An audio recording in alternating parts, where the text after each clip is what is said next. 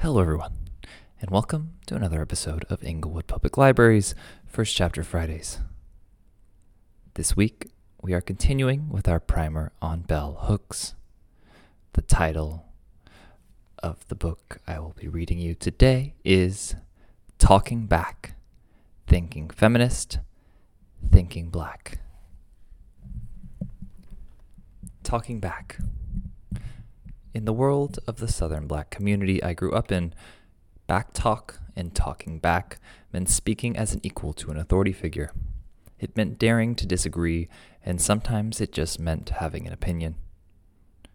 In the old school, children were meant to be seen and not heard. My great-grandparents, grandparents, and parents were all of the old school. To make yourself heard, if you were a child, was to invite punishment.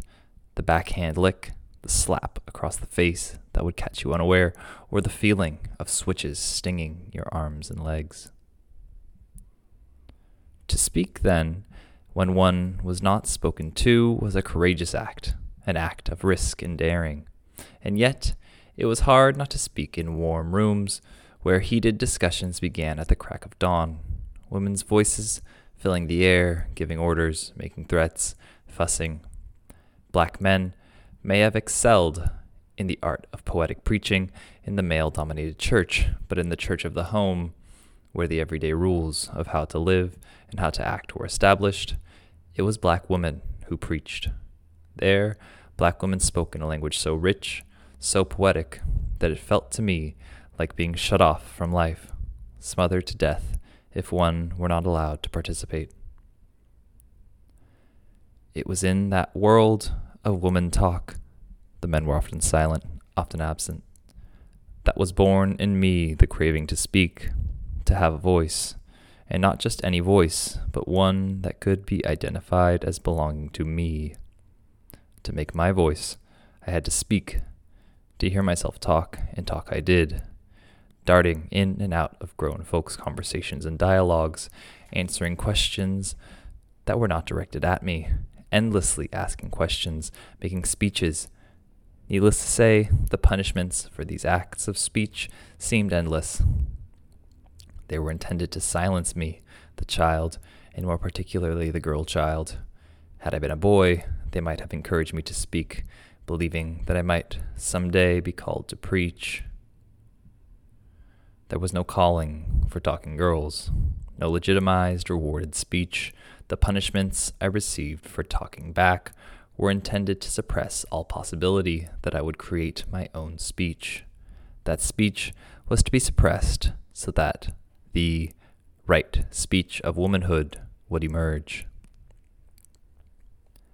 Within feminist circles, silence is often seen as the sexist right speech of womanhood, the sign of woman's submission to patriarchal authority. This emphasis on women's silence may be an accurate remembering of what has taken place in the households of women from WASP backgrounds in the United States. But in black communities and diverse ethnic communities, women have not been silent. Their voices can be heard. Certainly for black women, our struggle has not been to emerge from silence into speech, but to change the nature and direction of our speech, to make a speech that compels listeners, one that is heard.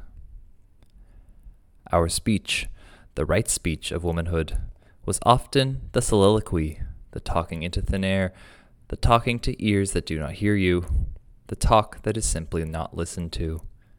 Unlike the black male preacher whose speech was to be heard, who was to be listened to, whose words were to be remembered, the voices of black women, giving orders, making threats, fussing, could be tuned out, could become a kind of background music, audible but not acknowledged as significant speech. Dialogue, the sharing of speech and recognition, took place not between mother and child, or mother and male authority figure, but among black women. I can remember watching, fascinated, as our mother talked with her mother, sisters, and woman friends. The intimacy and intensity of their speech, the satisfaction they received from talking to one another, the pleasure, the joy. It was in this world of woman's speech, Loud talk, angry words, women with tongues quick and sharp, tender, sweet tongues, touching our world with their words, that I made speech my birthright, and the right to voice, to authorship, a privilege I would not be denied. It was in that world, and because of it, that I came to dream of writing, to write. Writing was a way to capture speech, to hold on to it, keep it close. And so I wrote down bits and pieces of conversations, confessing in cheap diaries that soon fell apart from too much handling, expressing the intensity of my sorrow, the anguish of speech, for I was always saying the wrong thing, asking the wrong questions.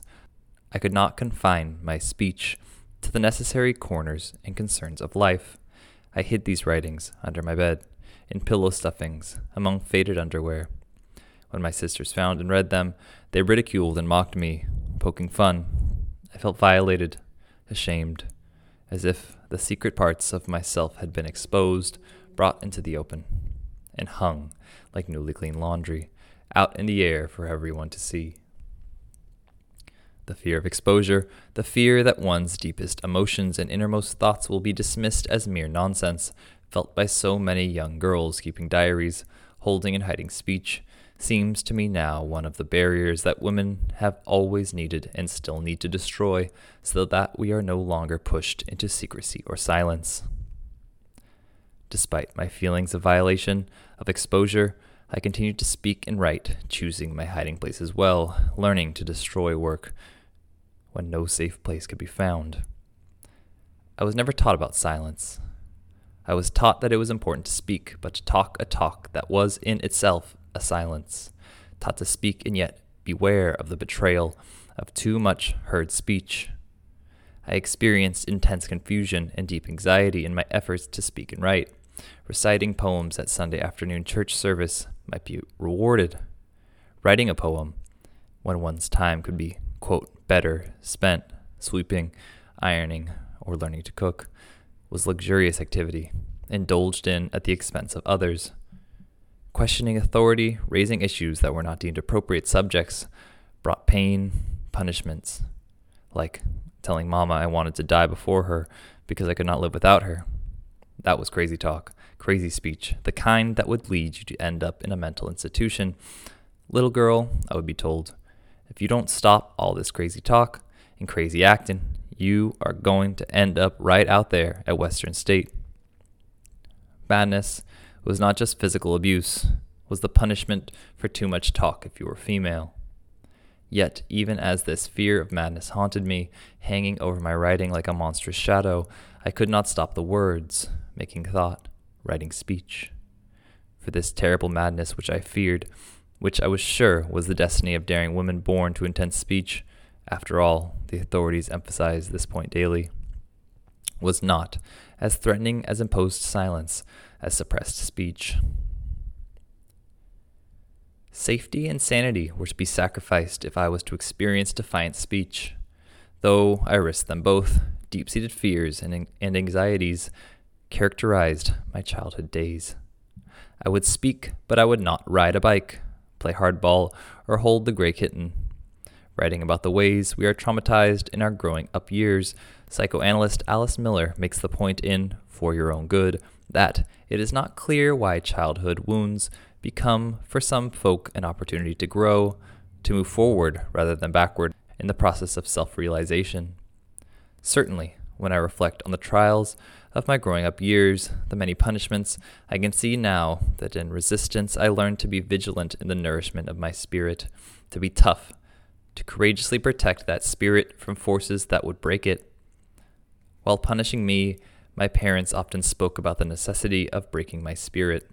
Now, when I ponder the silences, the voices that are not heard, the voices of those wounded and or oppressed individuals who do not speak or write, I contemplate the acts of persecution, torture, the terrorism that breaks spirits, that makes creativity impossible. I write these words to bear witness to the primacy of resistance, struggle in any situation of domination, even within family life. to the strength and power that emerges from sustained resistance and the profound conviction that these forces can be healing, can protect us from dehumanization and despair. These early trials, wherein I learned to stand my ground, to keep my spirit intact, came vividly to mind after I published Ain't I a Woman? And the book was sharply and harshly criticized. While I had expected a climate of critical dialogue, I was not expecting a critical avalanche that had the power in its intensity to crush the spirit, to push one into silence. Since that time, I have heard stories about Black women, about women of color, who write and publish, even when the work is quite successful, having nervous breakdowns, being made mad because they cannot bear the harsh responses of family, friends, and unknown critics, or becoming silent, unproductive. Surely, the absence of a humane critical response has tremendous impact on the writer from any oppressed, colonized group who endeavors to speak. For us, true speaking is not solely an expression of creative power, it is an act of resistance, a political gesture that challenges politics of domination that would render us nameless and voiceless. As such, it is a courageous act. As such, it represents a threat. To those who wield oppressive power, that which is threatening must necessarily be wiped out, annihilated, silenced. Recently, efforts by Black women writers to call attention to our work serves to highlight both our presence and absence. Whenever I peruse women's bookstores, I am struck not by the rapidly growing body of feminist writing by Black women, but by the paucity of available published material. Those of us who write and are published remain few in number. The context of silence is varied and multidimensional.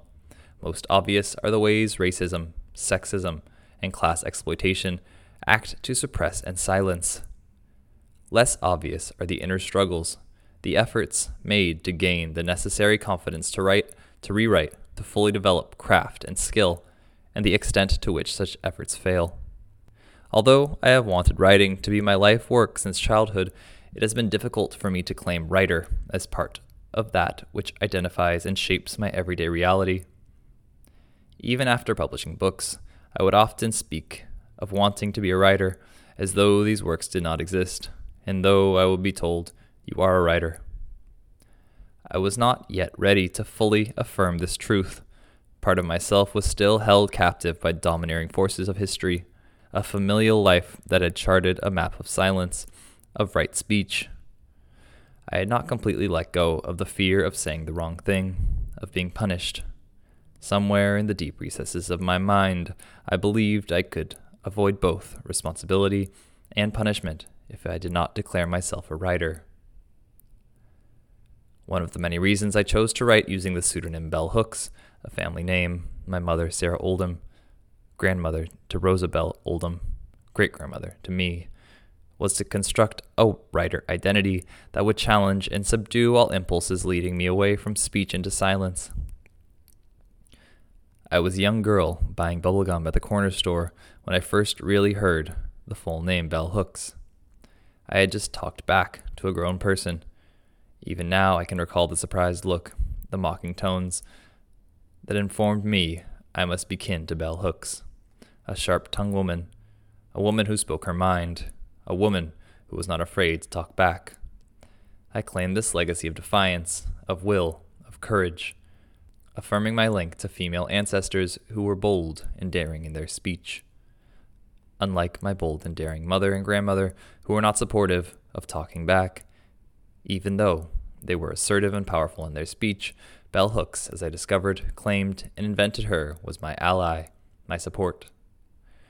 That initial act of talking back outside the home was empowering.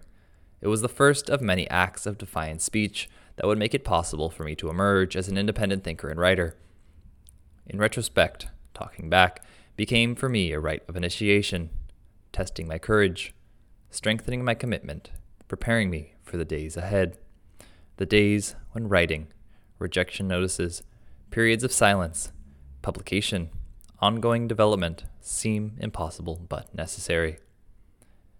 Moving from silence into speech is for the oppressed, the colonized, the exploited, and those who stand and struggle side by side, a gesture of defiance that heals, that makes new life and new growth possible. It is that act of speech, of talking back, that is no mere gesture of empty words, that is the expression of our movement from object to subject, the liberated voice. Thank you for listening. That was Chapter 1 of Bell Hooks Talking Back. If you enjoyed that chapter and would like to read more, please check out our Inglewood Public Library catalog online at library.cityofinglewood.org.